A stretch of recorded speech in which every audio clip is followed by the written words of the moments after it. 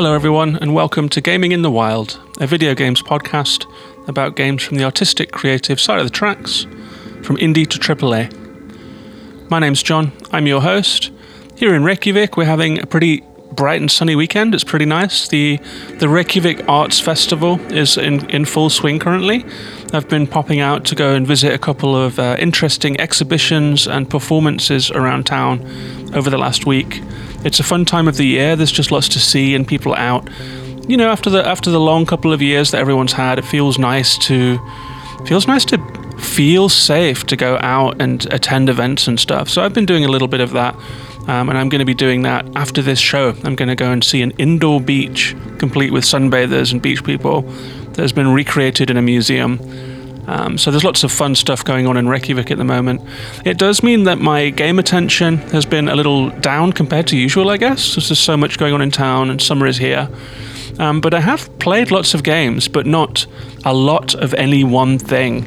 And so for this episode, I've decided, rather than my usual format of like a little intro and then a review of a game, I'm just going to talk through a few different things that have come up in the last week. I have tried out a good 5 or 6 different games and played 1 or 2 hours of them. So I'm going to give some impressions of those games. That includes things like The Outer Wilds, which I've been meaning to play for ages. Card Shark, a new indie game that is getting some nice notices. I played the demo of that on Switch.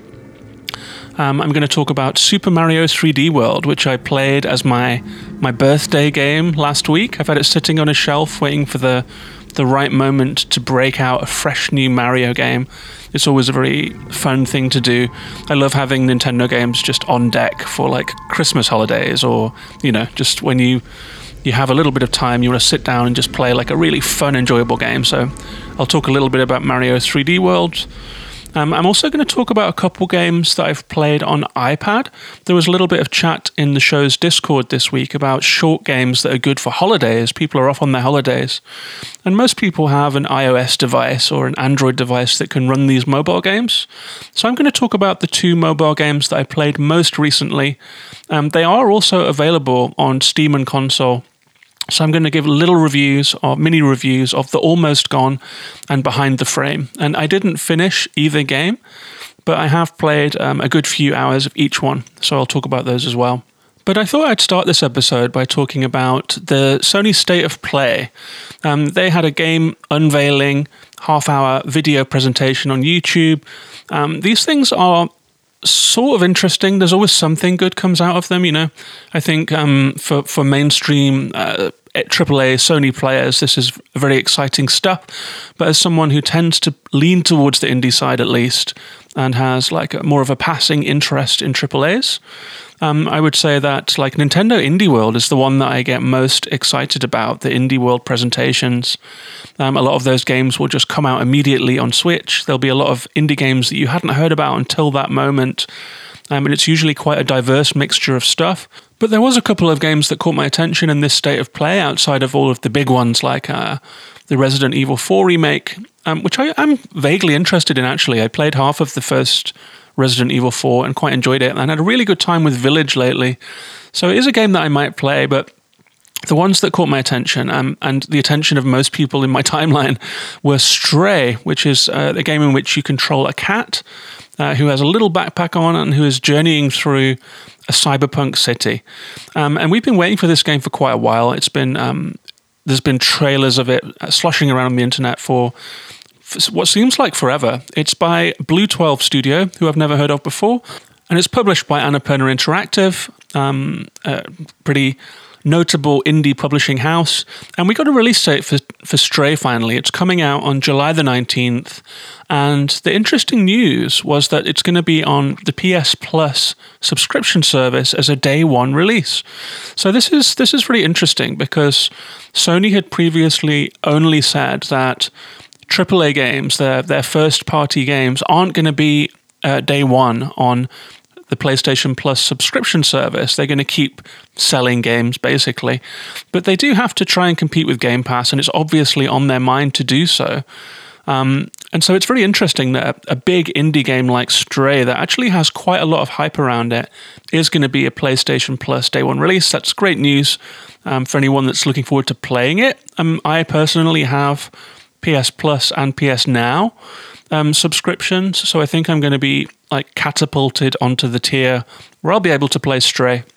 So this is interesting news. Like, hopefully, it's good for gamers. I think if we get more games being served up to us as part of subscriptions that we're paying for anyway. But we saw some more of Stray as well. We saw some gameplay. We saw some cutscenes. And it's looking really interesting. The music sounds wonderful. It's got a very ambient electronic soundtrack that I was really enjoying the sound of. We saw a little bit more movement. And in my opinion, this is where Stray will live or die, really. If you're playing as a cat, you want to be nimble. You want to feel like the movement is very fluid, the way that cats move, the way that cats jump and land. It's pretty graceful most of the time, and so you kind of want to feel graceful. You want the movement to feel fluid, and I think that that's going to be the key factor. It's going to be the live or die for Stray. And we saw a little bit of it. We saw the cat jumping onto, what were they, like hanging beams, and then leaping between them onto windowsills, onto railings and things like that in the way that cats do, when you watch one. But it was interesting to see that there were some on-screen prompts for jumping. So as the cat was walking down a beam, we could see a little dot appearing on a parallel beam, which I guess illustrates where the cat's going to jump to if you hit the button. So it suggests that there is some degree of automation in there. So that if you hit the jump button, the cat will jump to where the prompt lies, where the target lies. And that's kind of interesting.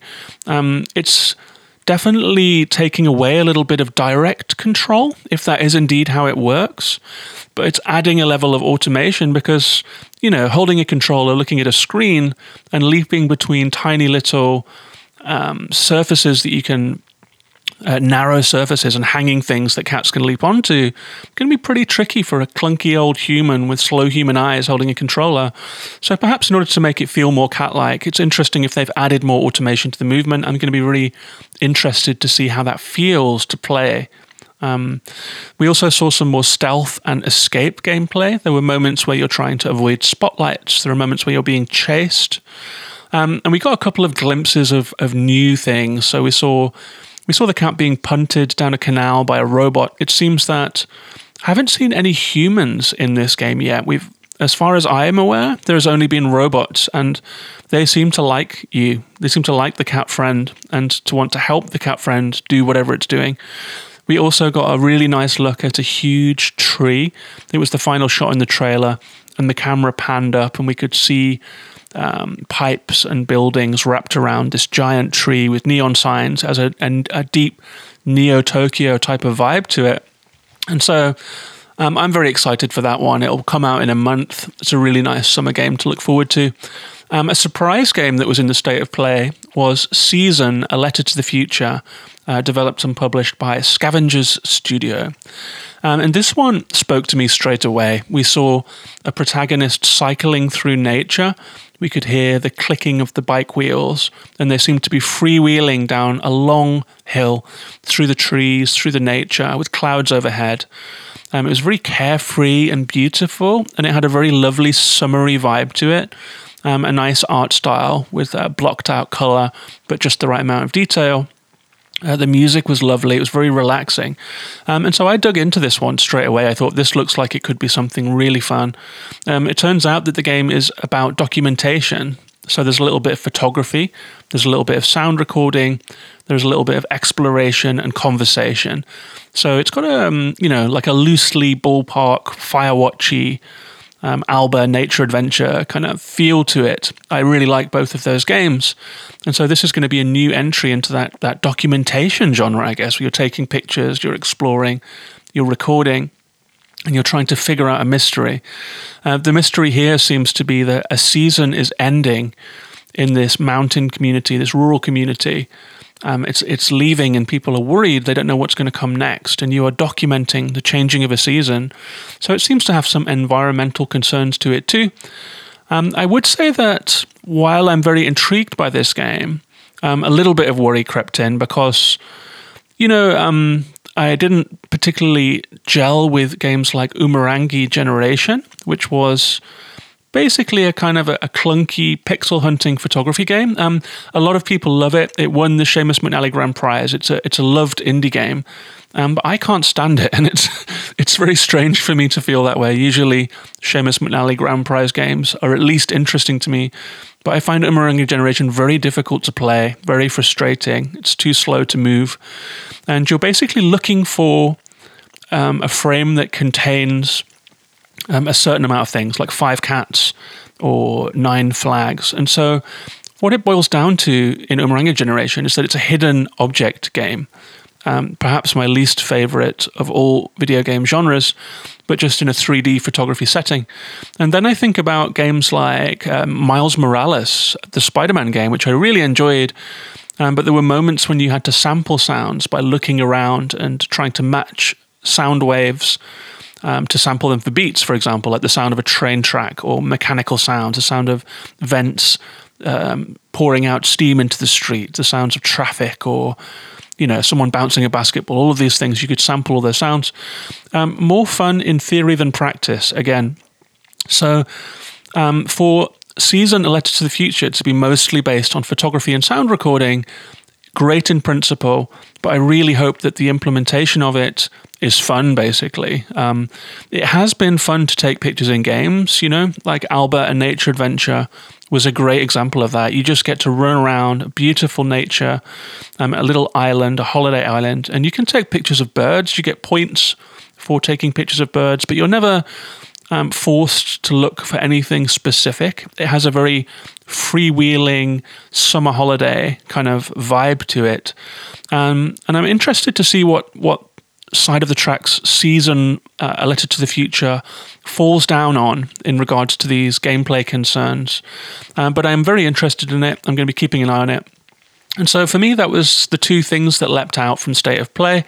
And it was really interesting to see 2 good indie games lined up as being important titles for Sony at this State of Play. Nice to see indie games getting their moment in the sun, and I'm looking forward to both of them.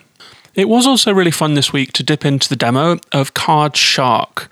This is a game about cheating at cards in, I don't even know, it looks like maybe the Victorian era. There's lots of lords and ladies and things like that. It seems to be set in France during that period. And this is a game about cheating at cards. It's got a hand-drawn art style. You'll sometimes be looking at a scene from the side. You'll see your character, who is a young, mute barman, who's taken under the wing of a professional card shark. I always thought it was a card sharp, with a P, card sharp. I thought a card sharp was someone that cheats at cards, but I just looked it up, and it turns out that it's interchangeable with card shark. So it's not a play on words, it's just a different way of saying it. So in this game, you're taken under the wing of this infamous cheat and thief who takes you on a journey, and you will visit stately homes, you'll visit bars where politicians and lords are drinking, you will visit gypsies and caravans, and you will learn different kinds of card tricks. You'll learn to help the comte, your benefactor, to cheat at cards and to win money. You'll be gambling, you'll be doing card tricks. And so there's a little bit of side-on walking around, talking to people, but it's very minimal. The main meat of the game comes when the cards are laid onto the table. And what this amounts to is a series of mini-games, and quite good ones, quite fun ones. They do manage to recreate the feeling of setting up a magic trick or setting up a stacked deck. So you have to remember a sequence of things to do. For example, if you're looking at the cards all fanned out on the table, you pick them up, you can cut them by hitting down on the L stick, you can shuffle them by hitting a different direction, you can mark a card by hitting one of the face buttons, and then shuffle again and cut again. And you have to remember how to do all of these things so that when the cards are dealt, your player, the comte, will get the best cards and win. So you're trying to stack a deck, you're trying to help him cheat. There are other times when you have to, for example, look over someone's shoulder, identify the highest value cards or what they have the most of, what suit they have the most of, at the same time as you're trying to pour their wine. So this is a really funny mini game where you're trying to pour wine without overflowing onto the table. You're also trying to look at their cards, and it's just a little tricky little sub game. There's also a QTE style game where you are doing that trick where it's a find the queen game. So you show someone the queen, you put it down on the table, you put down 2 of the cards, and then you mix them around and muddle them around. And there's a little bit of sleight of hand you can do to cheat, to move the queen in a way that they are not expecting, so that when they try and pick the queen, they'll get it wrong, and you'll win their money. And this is quite an interesting one. For me, the jury is out on it a little, because it does have quick time events in it, and it seems like you have to basically memorize a long sequence of button commands in order to successfully execute a trick. And it was taking me quite a long time to learn them.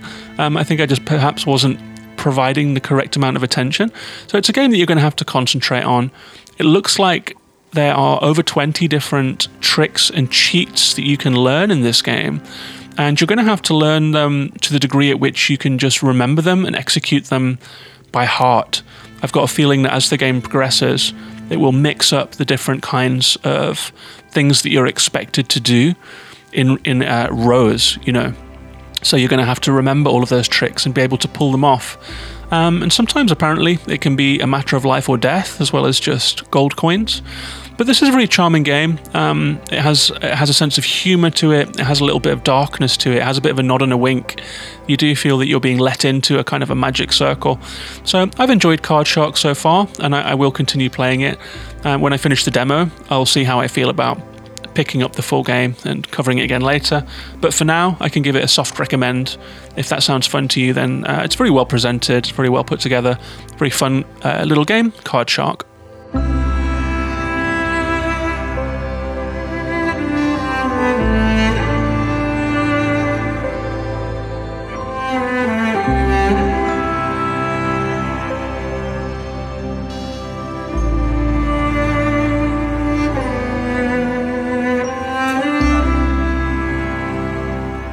The next games I'm going to talk about are a pair of games that I played on the iPad.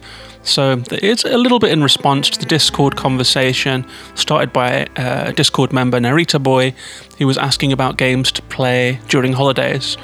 And whilst I didn't finish either of these games, and they are not hard recommends from me, it did get me thinking about the kind of games that you might want to play on a holiday. I remember when I travelled last time, I took my Switch with me, and I had stacked up my Switch with games from my backlog that I had brought to the front to remind me that they exist, and a couple of games that I had bought, including things like 80 Days, the Inkle story game, which is a retelling of the Jules Verne classic where you travel around the world. But I soon discovered on the plane, when I opened up 80 Days, as per my plan, looking forward to, 3 hours of uninterrupted game time, just sitting on a plane, looking at the clouds, looking at my Switch. There was a lot of reading in 80 Days, and it turned out that during flying or traveling, my mind can be a little scattered. I can feel like my attention isn't quite there, and so perhaps what I need is something that is mechanically very simple, visually appealing, with not too much gameplay, not too much reading. And so iPad games are kind of perfect for that, puzzle games like the Monument Valley kind of game, where you play relatively undemanding puzzles, although Monument Valley does get difficult later and does require a little bit of lateral thinking. You're just looking at beautiful colours, listening to beautiful sounds, moving things with your finger on the screen. You don't have to remember 21 button inputs. It's just touch and play. And I have played 2 games like that across the last months. The first one is called Behind the Frame. This is a game that came out on Switch recently, but has been out on iOS for quite a while. It's by Silver Lining. It's published by Akupara. Metacritic has it at a 7 from critics and an 8 from players. It's a game that I was going to skip for the show because I played a little bit of it and I didn't fall in love with it. But I think that might just be my taste. I think that this is a quality game. It's very pretty to look at. It has a line-drawn graphic style. It has a lovely soundtrack, and it has a heartfelt story.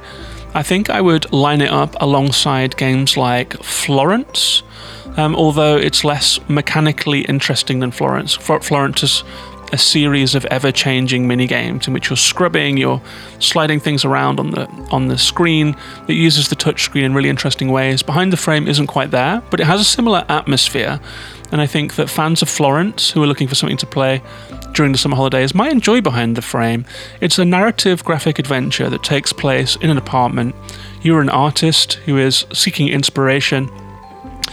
You can look around the apartment by tapping on things, like you can look at pictures, you can look at things on the walls. There is a minimal painting mechanic where you have to sweep your finger across the screen to paint. You have to mix new colours.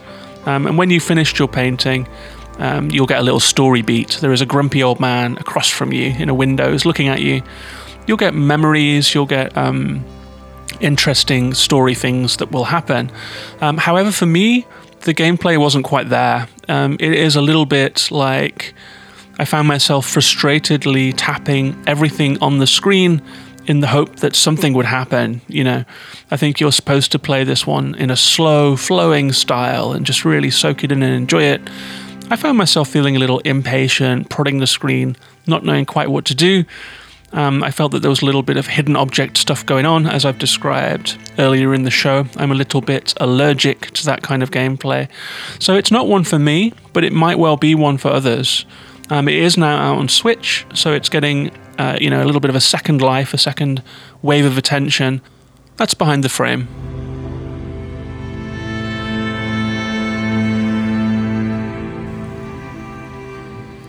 And the next iPad game that I want to talk about is called The Almost Gone. This is a gothic puzzle game with a touchscreen mechanic. It's by a developer called Happy Volcano. It is out on Switch, Mac, PC, iOS and Android. I played it on an iPad. This one gets around a 7 from critics and between 5 and 7 for users, so a little bit less well received than Behind the Frame. And this one is a different kind of game. You're looking at an isometric room. You're looking at a room at any one given time, and you can rotate the room to see things on different walls. You can move from room to room by clicking on doors.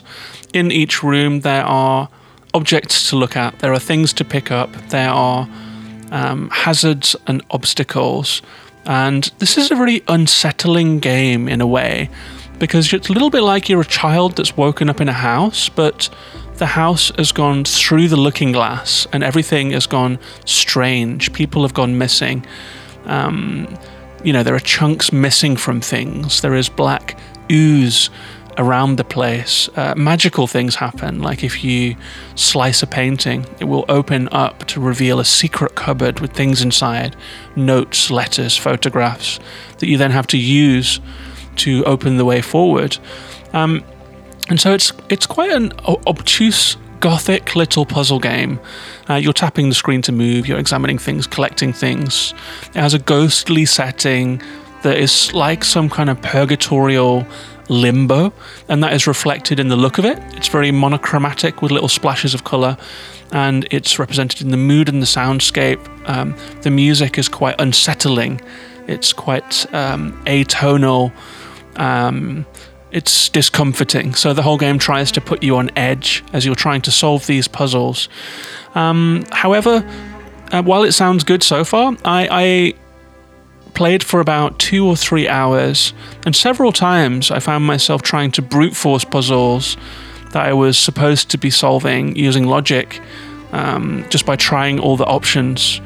And that was a theme that kind of persisted. I found that I wasn't really gelling with these puzzles. I found that the solutions were a little too abstract or obtuse, and there were times at which I had 5 or 6 objects in my inventory, and I could see that you could do stuff with them, but I just wasn't sure what to do. I wasn't able to read the language of this game, and so I tailed off playing it. But I thought I would mention it here because for players who have more patience than I and more will to try and gel and click with the thinking behind touchscreen puzzle games, this could be a really fun one. This could be a really fun little distraction if you are into those kind of puzzle box games where you're turning everything around, you're trying everything out. If you're into a little bit of hidden object and a little bit of point and click, then you might well enjoy the Almost Gone. It's certainly quite memorable in its presentation, and I am glad that I tried it out at least, but it just wasn't the game for me. That's the Almost Gone.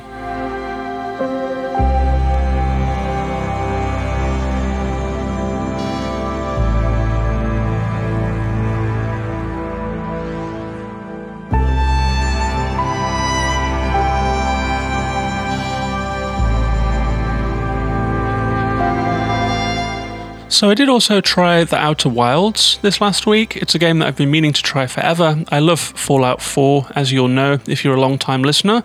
There was a series of episodes where it's kind of all I was playing. I was squeezing in 1-hour indie games to talk about on the podcast whilst secretly just binging Fallout 4 with every spare moment that I had. So I'm a big fan of Fallout. I like the mixture of setting, of this retro-futurist 1950s sci-fi, like a vision of the future that's gone now. You know, the future won't be that way, and so it becomes an interesting aesthetic to use. The Outer Wilds repeats that. It also repeats some classic Fallout gameplay.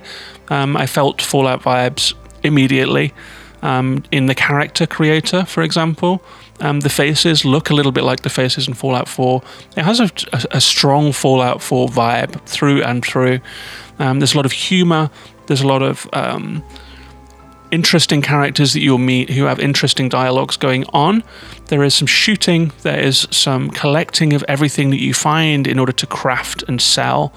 There is an interesting skill tree that you can use to unlock different abilities or to make your gunplay or your melee attacks more effective, or different things like charisma and intelligence. It's got those central RPG elements.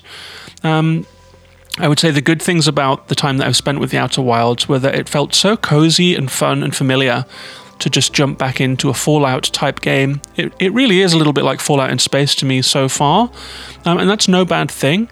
I really like the art style. It was very colourful, very bright, and I've got a feeling that I'll be travelling between planets once I've got my ship off the ground. That's the first mission in this game. So I'm running around a Wild West space town, trying to get power coupling or whatever so that I can get my ship up and running. There's also a strong dash of cultural commentary in this game, which was quite interesting. Corporations are completely out of control and really rule over the lives of the workers and indoctrinate them to some degree with corporate culture that has become mainline culture. It seems to relate a little bit to the old tradition of miners being paid in scrip, not currency, but rather tokens that they can then exchange for goods in company stores. So their work has been devalued, and they are trapped a little bit. And so that's the kind of thing that The Outer Wilds is talking about. It's an interesting game. I would say the bad things about it so far are that it feels incredibly dated for a game that came out in 2019. Fallout 4 came out years before that, and this feels about at the same level. So it's graphically a little behind the times. Lots of things about it are a little behind the times. I was quite surprised by the NPC intelligence. You have companions in this game, and there are lots of baddies that you have to shoot, but the baddies are pretty dumb. They run around, they show you their back a lot. They run between cover in a way that just allows you to just mow them down. They're really, really dumb. And the companions don't seem incredibly intelligent. They're just running around bumping into stuff. There's some excesses of Fallout 4 that are not the best aspects of the game. For example, inventory management and carry capacity.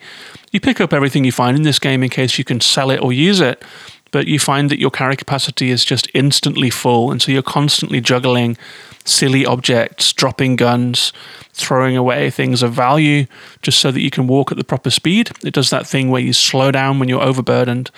And that shit should get out of here. That shit's done. Like, we're sick of that. We're sick of inventory management and throwing away ashtrays and robotic arms that we've somehow picked up. I think Horizon Forbidden West solved that problem by having a stash overflow where resources go so that you're not slowed down. Why not do that? Why not just say, it's sci-fi. Let's say you've just got a teleporter in your backpack that just sends stuff to your ship, whatever. So I'm not enjoying the inventory management. And it is a little dated feeling. I was a little surprised by that. I thought it would be more up to date just because of when it came out.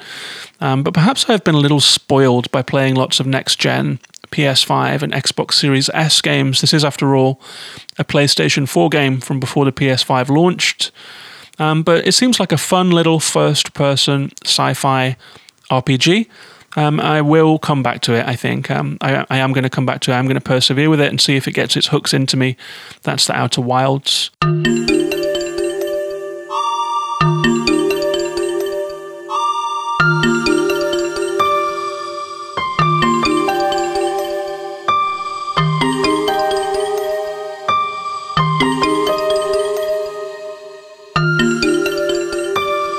I also spent a bit of time playing Super Mario 3D World in the last couple of weeks, actually. I've been really enjoying myself with it.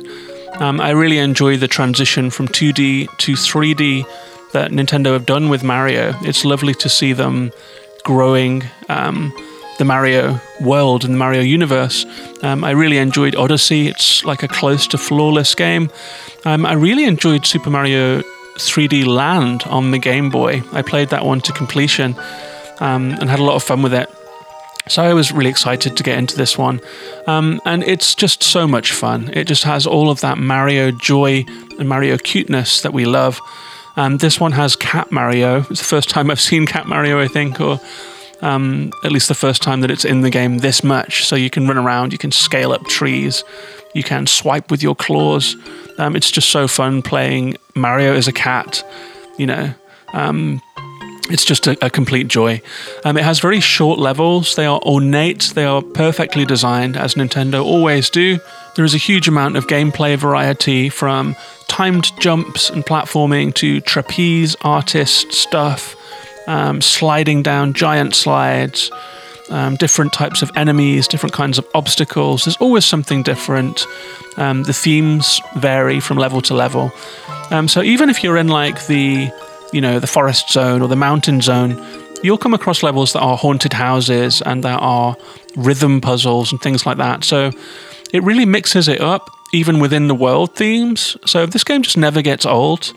At least not so far for me on World 5. It's just this endless torrent of fun ideas in the way that Nintendo really does the best. I think when it comes to colourful, joyful video games, Nintendo cannot be beat. And I think that this is a really good example of that. It's not perfect, though. I mean, I died a lot, but never from... It didn't feel like I had died because I messed up.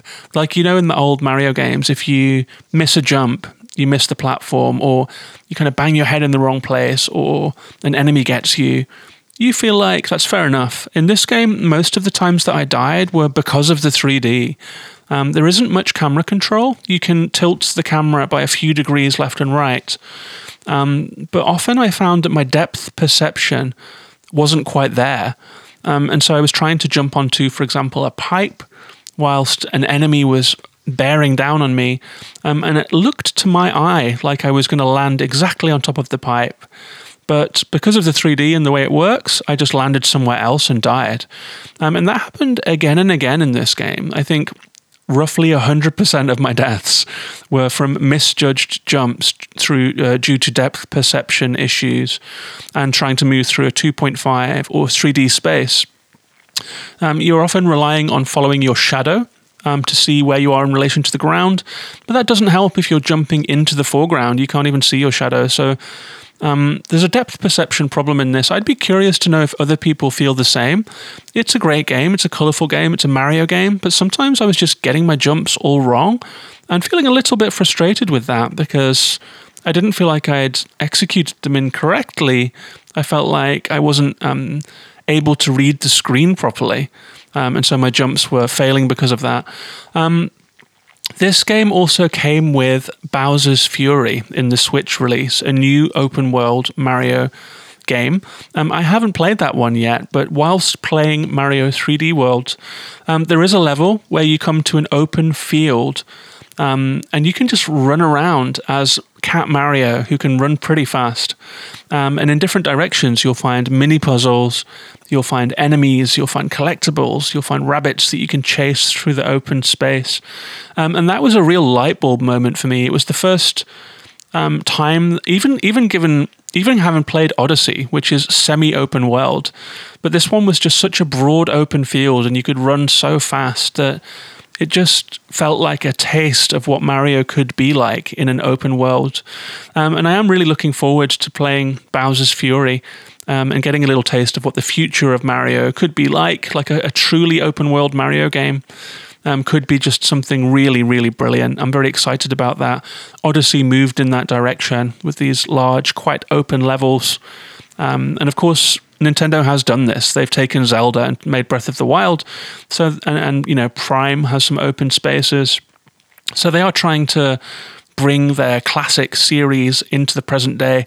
And I've got a feeling that, if this is anything to go by, then we could see a truly open world Mario game in the future. And that's just a very, very exciting thought. So I'm going to keep playing Super Mario 3D World. I've got, I think, a couple more worlds left to go. Rocketing through it pretty fast and doing pretty well, apart from those jumping problems. It's a great game. I bought it as a physical. There is something sentimental about having a Nintendo Mario cartridge and inserting it into your console, even if it's just like a silly little memory card at this point. It just feels nice to do.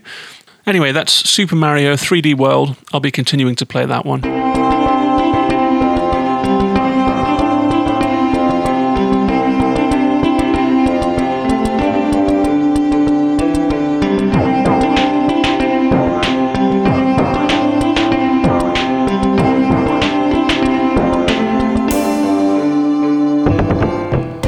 So that was a bit of a mixed bag of an episode. I hope that you enjoyed it.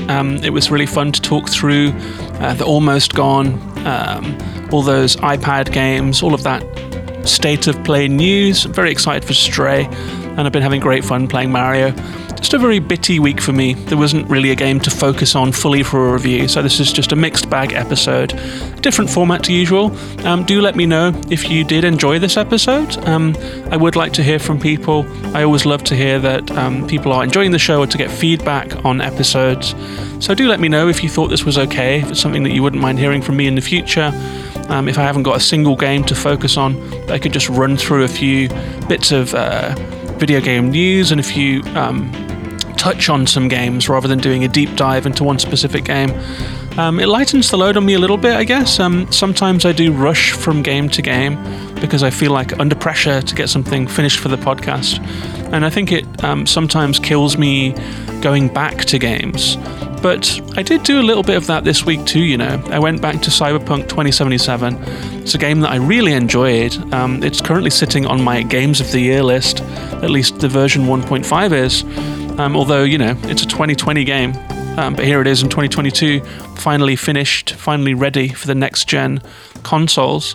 And I've been dipping back into that and having so much fun in that world. Just earning money, doing side quests, answering Night City police calls, finding new weapons, new clothing, buying new apartments, and just doing all of this post-credits stuff. The world of Cyberpunk is so fun. I really enjoy the moment-to-moment gameplay and driving around. You get texts from people that you've met throughout the game. You get new side quests that are often pretty interesting. So I've been having fun with that. I also dipped back into Horizon Forbidden West a little bit. I ran around and completed some tasks for merchants, recovering interesting things for them, just tidying up side quests. And so it's something that I would like to do more of, actually. It's just to really bask in open world games that I've enjoyed, rather than rushing away after credits to do the next thing for the podcasts. I do think there is a PSVR episode in the future, though. I have 4 PSVR games that I've picked up on sale over the last few months. I have Mask Maker, a really interesting one where you swap masks with people and forge masks. I have Moss 2, Moss being that launch game for PSVR where you play as a little mouse. I have Ghost Giant and I have Winds and Leaves. So that's 4 different PSVR games that I'm stacking up. I think I should play them now before PSVR 2 launches, do a little swan song episode for the PSVR. So perhaps that's in the future. I also picked up Rebel Space Outlaw. It's been on my wish list forever, and it was £7. It's like a space flying Han Solo game, like Firefly meets Star Wars. And I also bought Dishonored 2 because it was £4 on sale, and Louis from Time Played 3HR gave it a hearty recommendation on Twitter, and I thought for £4 I should get that one, add it to my collection, and try it again. I know it's a stealth game, and I know that the visual style of it looks pretty incredible. So I've got a few things lined up. Stray in the future as well. Lots of fun games coming. Hope you enjoyed this episode. If you did, you can find me on social media at Gaming in the Wild on Twitter, Twitch, Facebook and YouTube. There is a Patreon for this show if you would like to support it. If you've gotten all the way to the end of the show and you're still listening, maybe you would like to go to patreon.com/gaminginthewild, and for $1 a month you can get extra episodes and access to the show's Discord community. I am also very appreciative of anyone that leaves a star rating on Spotify. You can do so by hitting the three little buttons, the three little dots, to open the extra stuff menu. And anyone that leaves a review on iTunes, I also really appreciate those. It helps people find the show, lets me know people out there are listening and enjoying the episodes. So thank you very much for listening. Take care of yourselves and each other. Bye-bye for now.